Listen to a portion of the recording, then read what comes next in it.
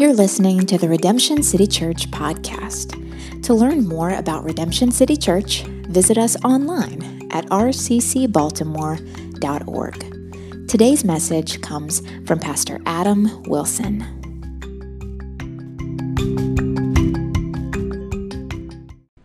Well, hey guys, we recently got out of graduation season. If you were here, maybe a few of you graduated. Any graduates in here? You graduated something? Anybody? You should be a little more proud about that. I hope so. Yeah, but we had a lot of families visiting for graduation, May, June. And man, if you have been to a commencement ceremony, I can guarantee that you have probably heard something like this phrase. Something like, go and change the world. Our political campaigns, too, are dripping with this grandiose language about kind of changing the world. Even if you just go the last few presidential campaigns, if you go to Obama, his was on hope and change. If you go to Trump, what was his again? Anybody remember that one? Some of you cringed a little bit. Biden's was building back better. This grand change language. Advertisers do this too, right? If you get the new iPhone 14 in bronze, nothing else has changed, but if you get the bronze one, your world is going to be changed, right? That's coming up. There's a lot of promises for change in our world. There's a lot of people inviting us to partake in that change, and we want to jump onto that because we have a couple desires that are kind of bedrock in us, I think, for most of us. One, we have this belief that the world is broken and needs to get better. And two, I think we have a belief, or at least hope or wish, that we could actually change it for the better, and we could be a part of bettering and being a part of that change. And that's why I think we jump onto these grandiose campaigns and advertisers and invitations. And I don't know about you, I get a little inoculated maybe towards some of this change the world language. It gets a little, I can get a little jaded because it's out there so much, but that's exactly what we have here in Acts 17, an invitation, and really the whole book of Acts, an invitation to be on the movement of God and change the world. Paul and Silas, they're on this second missionary journey. They're going to cities proclaiming Jesus where he has never been proclaimed. And this is the result that Jess just read in verse 6. These men have turned the world upside down. They're changing the world.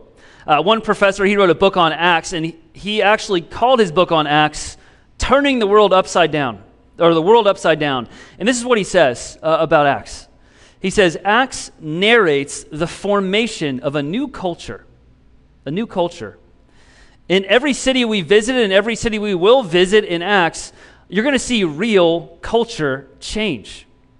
You're going to see ethnic groups that have hated each other for generations all of a sudden come to Christ and call each other family.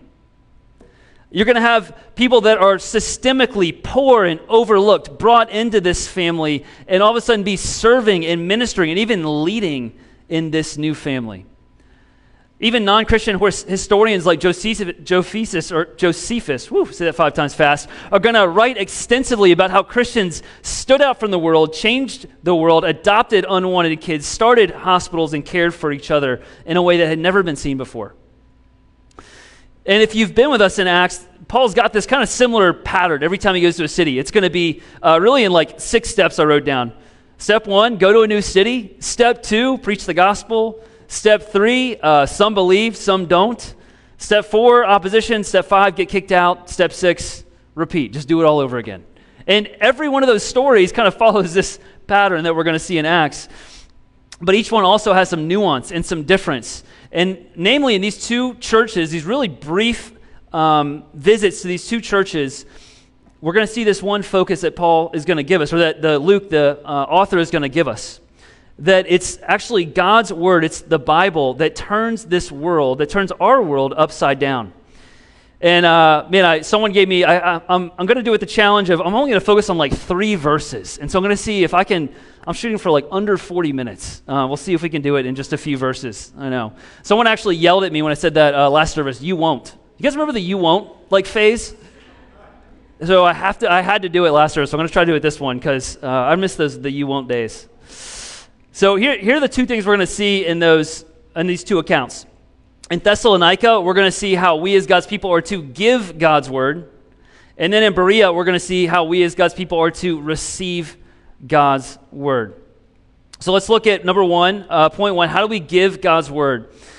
So Paul, he's beelining it to Thessalonica. It's this huge, impactful, 200,000 person culture center. It's the second largest city in Greece. And he goes straight to the synagogue. And in this brief interview or overview of this time in the city, it's going to answer this question, really these verbs, these beautiful verbs that we're going to see are going to show us, how do we give God's word? Do we just open our Bible and the Holy Spirit just jumps out and snatches people?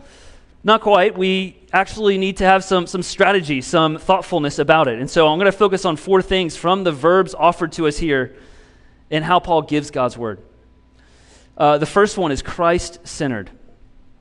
So it says, as Paul went in, as was his custom, verse 2, he was explaining. He's explaining. So Paul wasn't just reading his Bible, it needed some explaining, it needed some unpacking. And that might be a little strange because these brothers he's going to talk to and sisters he's going to talk to, they know their Bibles. If you met them at trivia night at Home Slice this week and the topic was Bible, they would take you to town. They would own you. They knew their Bibles. So what in the world does Paul have to explain to these Bible-literate Jewish people? They knew all the stories of the Bible. They knew the names. They knew the trivia about who Moses' mother was, right? The questions we wouldn't really know how to answer.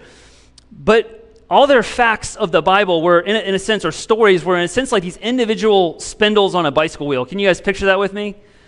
These little thin metal spindles on a bicycle wheel. All of their stories, all their facts, on their own, they don't serve a ton of purpose on their own. My kid could probably bend it. They don't really hold a lot of weight. They don't serve a lot of purpose. And knowing Bible facts, knowing a great story in the Bible alone outside of the central context of the Bible is kind of like that. If you know the 10 Commandments, if you know Christian morality, if you knew the name of Moses' mom in the Old Testament, man, that's great, but it won't hold the weight of your eternal need. But what happens if you take one of these spindles? What happens if you align it around a hub? It becomes probably man's greatest invention, right? A wheel. It aligns around this hub to create this wheel that can hold hundreds of pounds of weight. And that's exactly what happens when we take all the Bible stories, the whole Bible, and we align it on this central theme of Christ. It holds our weight, it holds our need. And Paul explains what it is in verse 3. He says, it was necessary for the Christ to suffer and to rise from the dead, and saying, this Jesus, whom I proclaim to you, is the Christ. So he's saying this central hub, this underlying story of the Bible is the death and resurrection of Jesus. And he actually says it's necessary. So you think, why is it necessary for the Son of God, God himself, to come and suffer? Because of you and because of me. Because you and I were so deeply marked by rebellion, so deeply broken that he actually had to come, the best stuff that we could give him, the best things we thought, or the righteous acts, the Bible says, that we could give him are actually filthy rags, or maybe a more contemporary example, dirty diapers, in comparison to God's holiness.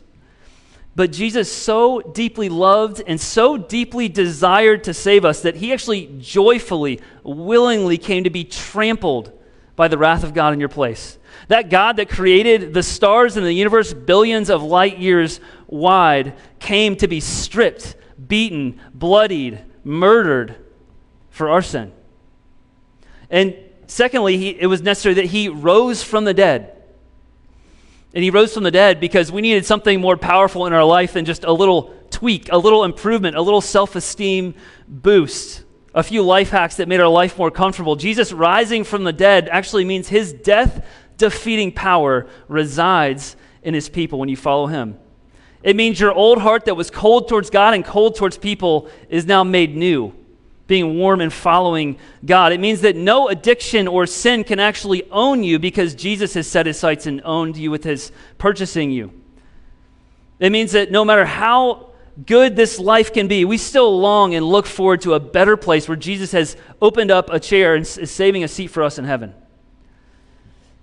So giving God's word, it's not about just imparting some random Bible knowledge.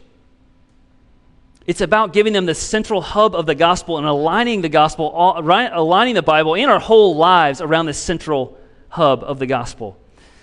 And I think we can often, guys, fall into a little bit of a trap when we're conversing with others about Christianity or the Bible.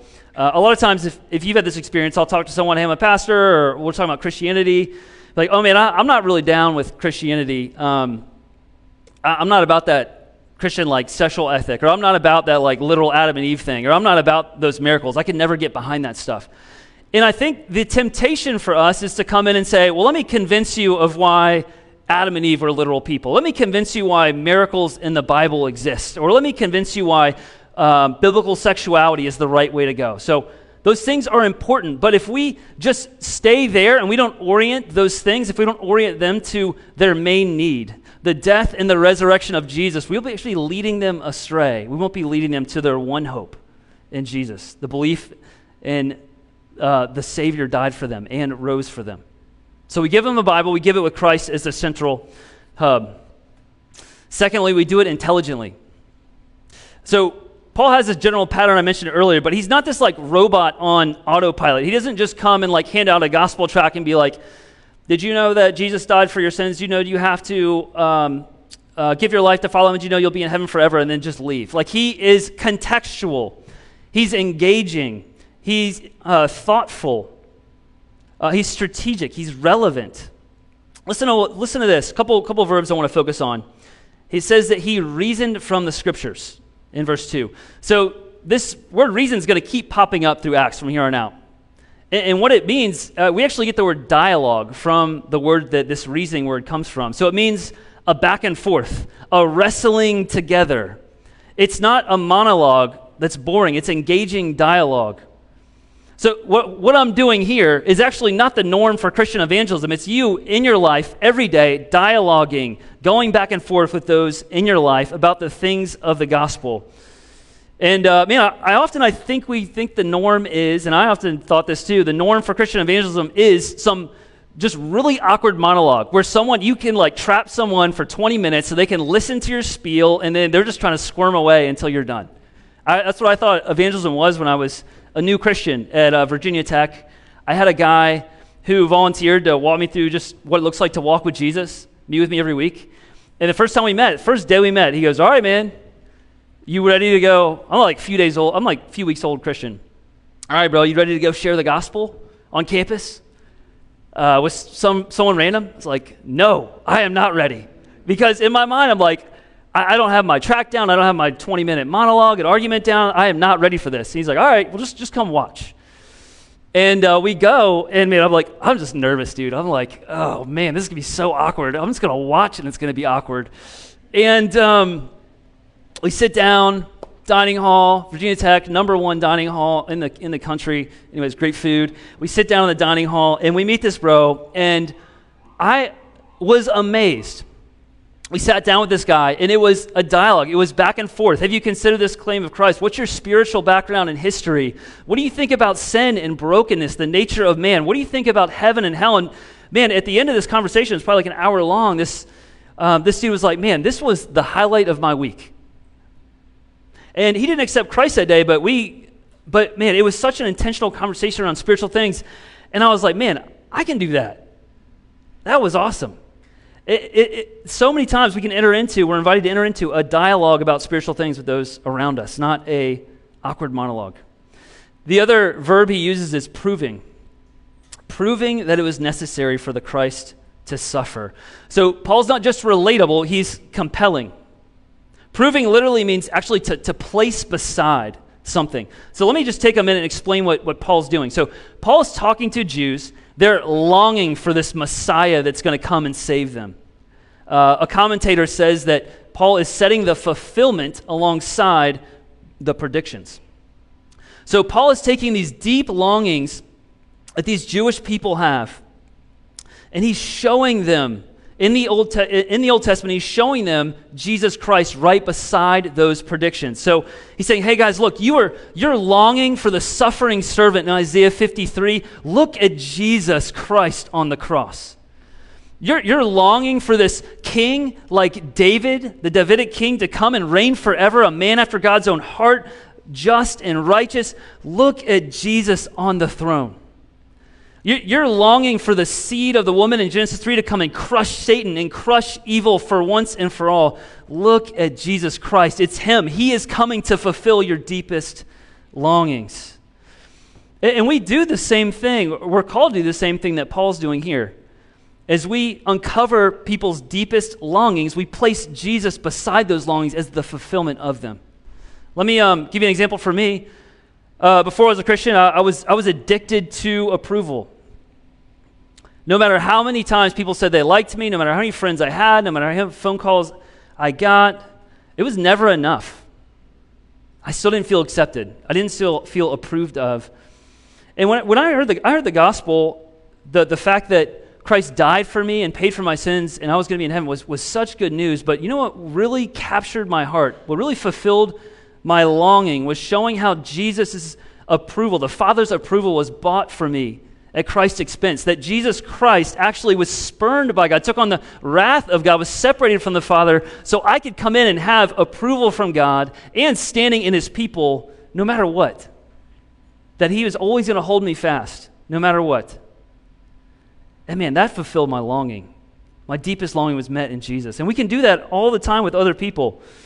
For those that are longing for peace in this deep fog of anxiety and depression, we show them Jesus, whose soul was tortured in anxiety so we could have his invincible peace. For those that long for this deep family that don't have it or have a really rough family background, we show them Jesus, who actually was separated from his Father so you could be brought into a family forever.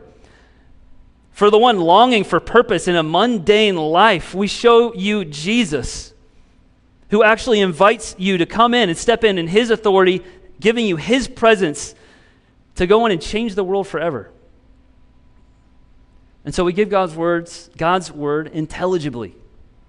We ask good questions. We encourage the tough questions to us. We're not afraid of hard questions. We address their disagreements kindly, being faithful to the Bible. And most of all, we leave the results to God, knowing it is not our intelligence that saves people, but it's Jesus who wins people to himself. Couple ones I want to hit real quick. We give the word boldly. There's a couple places where we see this. First, we see this verb proclaim. So proclaim, it's declarative. You don't declare and proclaim your slight preferences. You declare and proclaim what's true. But we also get to hear about how Paul came to these people, because this short instance with Thessalonians, we get to hear a lot more about it because he wrote them a couple letters later. So I'm going to skip to 1 Thessalonians 2. A letter that he wrote to this church later, Paul did. And this is how he talks about coming to the Thessalonians. He says, "But though we had already suffered and been shamefully treated at Philippi, as you know, we had boldness in our God to declare to you the gospel of God amidst much conflict." So even in opposition, it says, I was bold. Why? It says it's because it was rooted in God, not himself. And I think, friends, too many of us, when we think about boldness, we are looking here. We're looking at ourselves. Man, I don't know if I know all the answers. I don't know if I'm compelling enough. I don't know if I know enough Bible to share. I don't know if my life lines up enough with, is a good enough Christian life to be a good enough testimony to be able to share Christ with somebody. We look at ourselves way too much. And Paul's saying, just look at God. It's his word, it's his power, it's his authority that gives us boldness. And man, we live in an age that loves subjective tolerance. We need a people that are bold, rooted in God to proclaim Christ. Lastly, the word's given relationally. I want to point you to just a verse I love, 1 Thessalonians 2:8. Again, he's writing later to this church in Thessalonica. Verse 8, "So being affectionately desirous of you, we were ready to share with you not only the gospel of God, but also our own selves, because you had become very dear to us." So I love this passage. The bold, proclaiming Paul gives his heart away, becomes vulnerable at his own expense. He's saying sharing Christ with others isn't proclaiming some message and then retreating to your row home. It's investing yourself in the lives of others. It's mourning with them through a death in the family. It's inviting them into your home and, God forbid, your fridge. It's giving them your care and your affection. And guys, this is how the world was turned upside down. giving God's word, centered on Christ, intelligently, boldly, relationally. Now, if you do this formula, is everyone just going to fall on their face and worship Jesus? What do you think? Not quite. Here, there's a pretty mixed reaction. It says some men start following Jesus, or some men and women start following Jesus, and actually a lot of Greek women, but others get jealous and start a riot. It says, these men, verse 6 and 7, who have turned the world upside down, have come here also, and they are acting against the decrees of Caesar, saying that there is another king. The call to follow Jesus is the call to a new allegiance, a new king. To follow Jesus is actually to dethrone anything else, all other allegiances, and actually put Jesus as the controlling CEO of your life. And when you call people to follow Jesus, that's what you're inviting them to do. It means you dethrone your financial security. It means you dethrone your future dreams. It means you dethrone your desired geography, your sexuality, and your romance, your politics. Everything is put under the directive, the control of King Jesus and guided by his word. And so when you call people to this, there's going to be mixed responses. Some turn to Jesus and are saved, and some might run you out of their life. But you're in good company. Paul and his crew, they have to sneak out by night because of all the opposition. They head 50 miles up the road to Berea, where God's word is received a little differently. So we're going to focus on the next section on just how the word is received in this church in Berea, these new Christians in Berea. And I don't know if you remember, man, the Bereans have fallen out of style a bit, but like in the 90s, when I was around the church in the 90s, it was like the Bereans were like the thing. Like, let's be like Berean Christians. Like, there were t-shirts. I remember Berean t-shirts. Anybody remember that, or is it just me? Am I alone? Maybe I was at a wacky church growing up. I don't know. But I just remember all the time, there were clubs, there were groups meeting, like, let's be like the Bereans. I haven't heard one of those in a while. So anyways, I'm going to try to bring them back into style. Maybe we'll get some Berean church wear this fall. So we receive God's word like the Bereans. That's an invitation for us. Paul starts his same routine when he gets to this city. He goes to a synagogue, reasons from the scriptures, presents Jesus as the Messiah, but this time the response is a lot different. Listen to this. I'm going to focus the rest of our time just here on verse 11. Now these Jews were more noble than those in Thessalonica. They received the word with all eagerness, examining the scriptures daily to see if they were so. So let me go through these verbs a little bit. It says they were noble. This means they received God's word openly. Basically, they're open to having their opinions changed and challenged.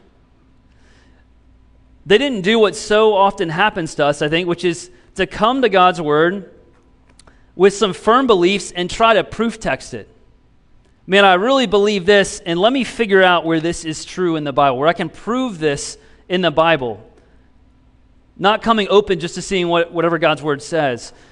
And this has been done throughout history. Probably one of the most egregious ones is when slaveholders in America would actually use this to justify brutal slavery.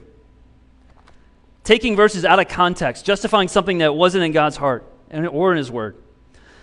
And this temptation actually, though, resides in every one of us. Every time we open up God's word, we come with underlying desires of things we want to be true. Each of us holds a lot of objective truth claims in here and in here. This cause is unjust. This leader is evil and corrupt. The biggest truth claim that's really getting fought over in my house right now is Christmas music under no circumstance should ever be played before Thanksgiving. There's a lot of conflict in my house. Pray for us over this fight, this battle. It's in here, though. I'm going to find it. It's in there. Each of these truth claims come from some foundation of truth, some standard you're comparing it to draw a truth claim out. And when it comes to spiritual claims, people generally get their foundation of truth from a few different places. One, although I think this one's going out of style a little bit, is tradition. I grew up this way. I've always heard it taught this way. Therefore, this is true. Another is rationale, right? Through the experts, through logic, through science, this is what makes sense to me. A third is emotion. This is what feels right. This is what feels true. This is what feels good. So this is truth. This is right. And none of these things is a bad thing. Tradition can be great. Rationale, obviously great. Emotions even are great. But they're not reliable foundations of truth. There's only one reliable foundation of truth that we can actually rely on as God's people, but really in the world today, and it's this, it's revelation. We are a people that cling to one foundation of truth, that God has spoken, something outside of us, something incorruptible, because tradition and rationale and emotions, as good as they are all corruptible. They're not fully reliable. They can crumble. But we look at God's word and we say, God has come outside of us and spoken to his people to give us a firm foundation to base our lives after. And so this brilliant example is one that makes God's word, his revelation, their foundation of truth, no matter what the consequences. All the other foundations are inconsistent. They're going to crumble, and at worst, are not in line with what's actually true. And so their example, guys, is an invitation for us to come to God's word and just open, humble hearts and just say, God, would you teach me? I'm coming with all my own stuff. I'm coming with all my own preferences, all my own desires. But God, I trust you. I trust your word. And would you just teach me humbly? Would you change me? Would you convict me? I mean, we need this heart, guys, because I'll be honest, you can go find someone teaching, an expert or someone with the title Christian, to affirm almost anything you want to hear now. You could go find a teaching to affirm most things that you want to believe. But really what we want to do is we want to say, what does God's word really say? And so for you, do you ever find yourself corrected by God's word? Ever changed by God's word? Ever challenged by God's word? If not, you might be relying a little too much on another foundation of truth in your life. They come hungry. They receive God's word hungry. It says in verse 11, they received the word with all eagerness. Now, these Berean Christians, they were hungry for God's word. They were not satisfied with any sustenance less than maybe the filet mignon of God's word, or if you're a vegetarian, the cauliflower steak of God's word. Is that a fitting example, vegetarians? Come to me after there's a better one. You like the coup d'etat of the vegetarian meal there. Too many churches, though, too many churches are producing flabby, unhealthy, unstable Christians because their main diet is cotton candy. Something that is served up as sweet but has no real sustenance, just giving TED Talks, a great production, the fog, the deep bass, a funny story, and a really meager serving of God's word. I've visited some of these churches with friends over the years, a place where you feel awkward walking in holding a Bible. A place where you don't hear one verse quoted throughout the whole Sunday. A place where the production and the energy is just flawless and energetic, but it's just creating consumers. And then we wonder why things like COVID-19 hit and Christians really struggle. The candy gets taken away and there's no meat, there's no substance, there's no depth. And Christians are, as the word said, are just tossed to and fro by the cares of this world. If you have meager meals of cotton candy all the time, you're just going to be a malnourished follower of Jesus. And don't be wrong, cotton candy ain't bad. We'll throw a little cotton candy on top of the entree, right? We need some dessert. That's good. But we need the meat of God's word more than anything else. That's what does the work in our lives. Man, we long to be a people like, I love what David says in Psalm 19. I long for this for me, but also for our church. That we would pray with him like this and talk about God's word this way. He says, more to be desired is God's word than gold, even much fine gold, sweeter than the honey and the drippings of the honeycomb. That's what we long for. They received God's word carefully. It's the next point. So they weren't just hungry indiscriminately. They were careful what they ingested. It says they examined the scriptures daily. So the word examine here, it really is used for judicial investigations. They were looking critically to see the evidence, to see it objectively, to get to the bottom of it, of truth. They were discerning. They weren't gullible. John Stott says they combine receptivity with critical questioning. And man, I love that this is here because, friends, this is an invitation not just to believe every truth claim. Just because it's stated to be the Christian view, just because it's said behind a pulpit, just because it's said by someone that has a Bible in their hand. But we open up God's Word and say, every time we hear a truth claim, what does God's Word say about it? And honestly, that's why we do sermons here at RCC the way we do. I don't know if you've noticed, our sermons are not really clever. They're not super fancy. Like, hopefully, our hope is not that you should come away with a sermon at RCC and be like, whoa, I could have never gotten there. I could have never figured out that random connection or that really interesting application. Like, we want you to be able to see it in God's Word as we work through it together. You should be able to see it, right? Because we want you to rely on God's Word, not on us. We're not here to be clever. We just want to show it plainly. And man, we want to be a church where you're encouraged to wrestle around together with hard questions, to think carefully, to think critically even, opening up God's Word, discerning what it says. We want conviction of good doctrine, not mindless indoctrination for you. Lastly, fourthly, they receive God's Word regularly. It says they examine the Scriptures daily. They made it a priority in their busy schedules. Paul's claims had eternal ramifications on their life. So, like, man, we got to go home. We're hearing the sermon on Sunday, Saturday, Jewish Sabbath. We are going to study this all night. This is all week. This is important. We're meeting together. We're wrestling around together regularly, even in the busyness of our life. And if you're not a Christian, this is a great invitation for you. These Bereans, they're not Christians yet.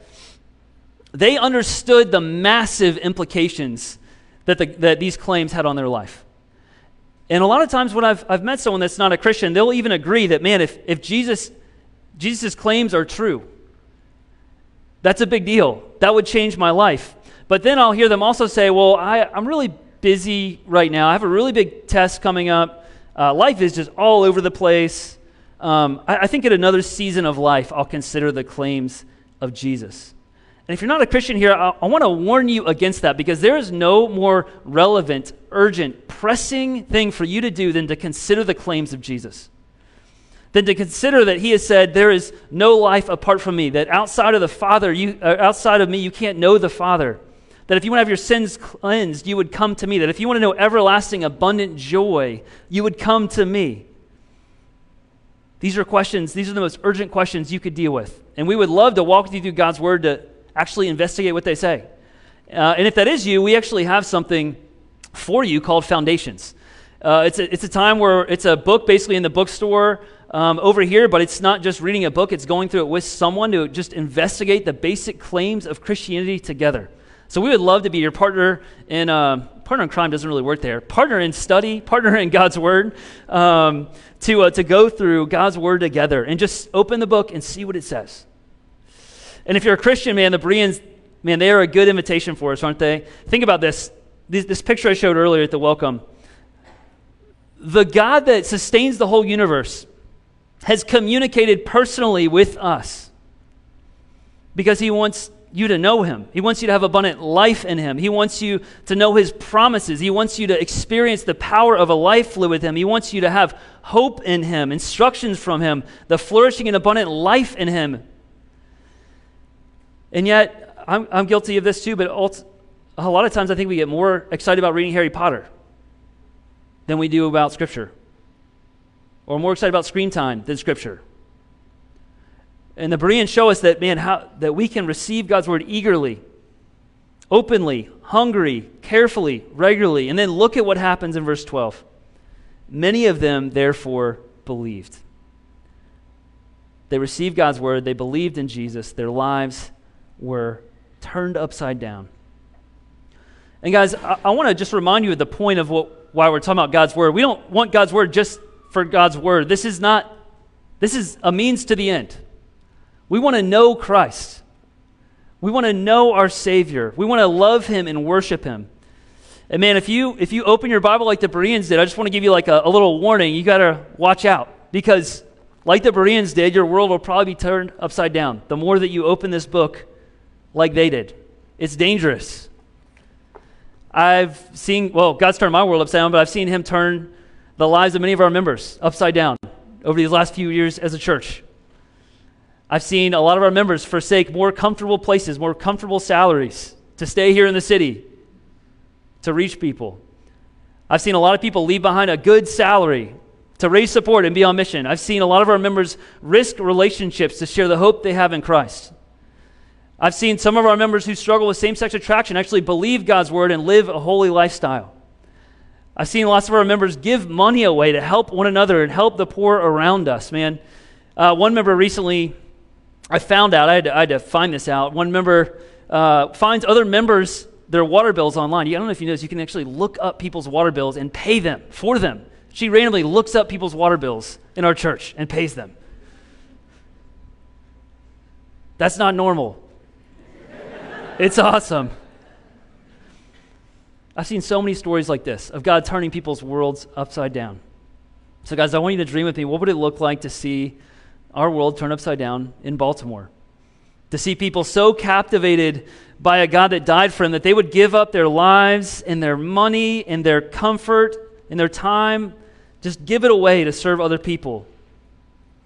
That they would give their lives to see people changed by the God of reconciliation and love, and they would reach out to people that sound differently, that look differently, that live differently for them, and they would reach out to introduce them to the God of reconciliation, to Jesus. That we'd see people enter into the hard work of adopting and fostering because they're so captivated by how God has adopted them into their family. And what would it look like to see your own world turned upside down by God, by His Word? To turn from serving money and satisfaction and comfort, to endure the pain of obedience even when temptation persists, to share the gospel truth even when it's costly, even when it hurts. If we want to do that, we need to give the word like Paul, give God's word like Paul, and we need to receive God's word like these Bereans. And then we just watch as Jesus does the work, the word does the work and turns our world upside down.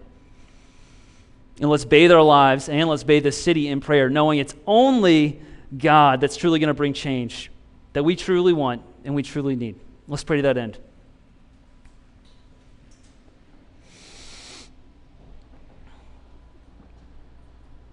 Father, I just want to take time just to thank you that you communicate with us. We're so unworthy for you to express pages and pages and pages of your plan and your delight and your promises and your power, and ultimately revealing Christ to us. We're so unworthy, but we thank you that the Word became flesh. We're thankful that we have your written Word to guide us, that we can base our lives on the foundation of revelation, ultimately the revealed Christ. God, I pray for our lives in this room. I pray that we would orient all of our lives around Christ, around the fact that we needed a Savior so much that you came to die, but that you did. Orienting around the necessity of your resurrection, but that resurrection life lives in your people powerfully. God, I pray that we'd be like David. Man, would we not see anything else as more valuable than just getting your word? Would we not see screen time or hobbies or anything else as more valuable than just your word that you've given to us? Help us see it as more valuable than any money we could have, any satisfaction we could have in things of this world. Because we want to know Christ. Deepen our thirst and our hunger for Jesus. God, turn our world upside down. Turn the individual lives in this room upside down for your glory. And turn this city upside down for your glory. In a way that says we can stand back and say, only God, only your Spirit, only your power. In Jesus' name, amen.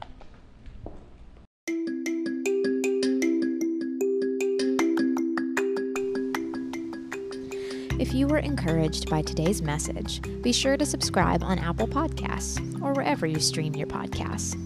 To find other messages or get more information about Redemption City Church, visit us online at rccbaltimore.org. Thank you for listening to the Redemption City Church podcast.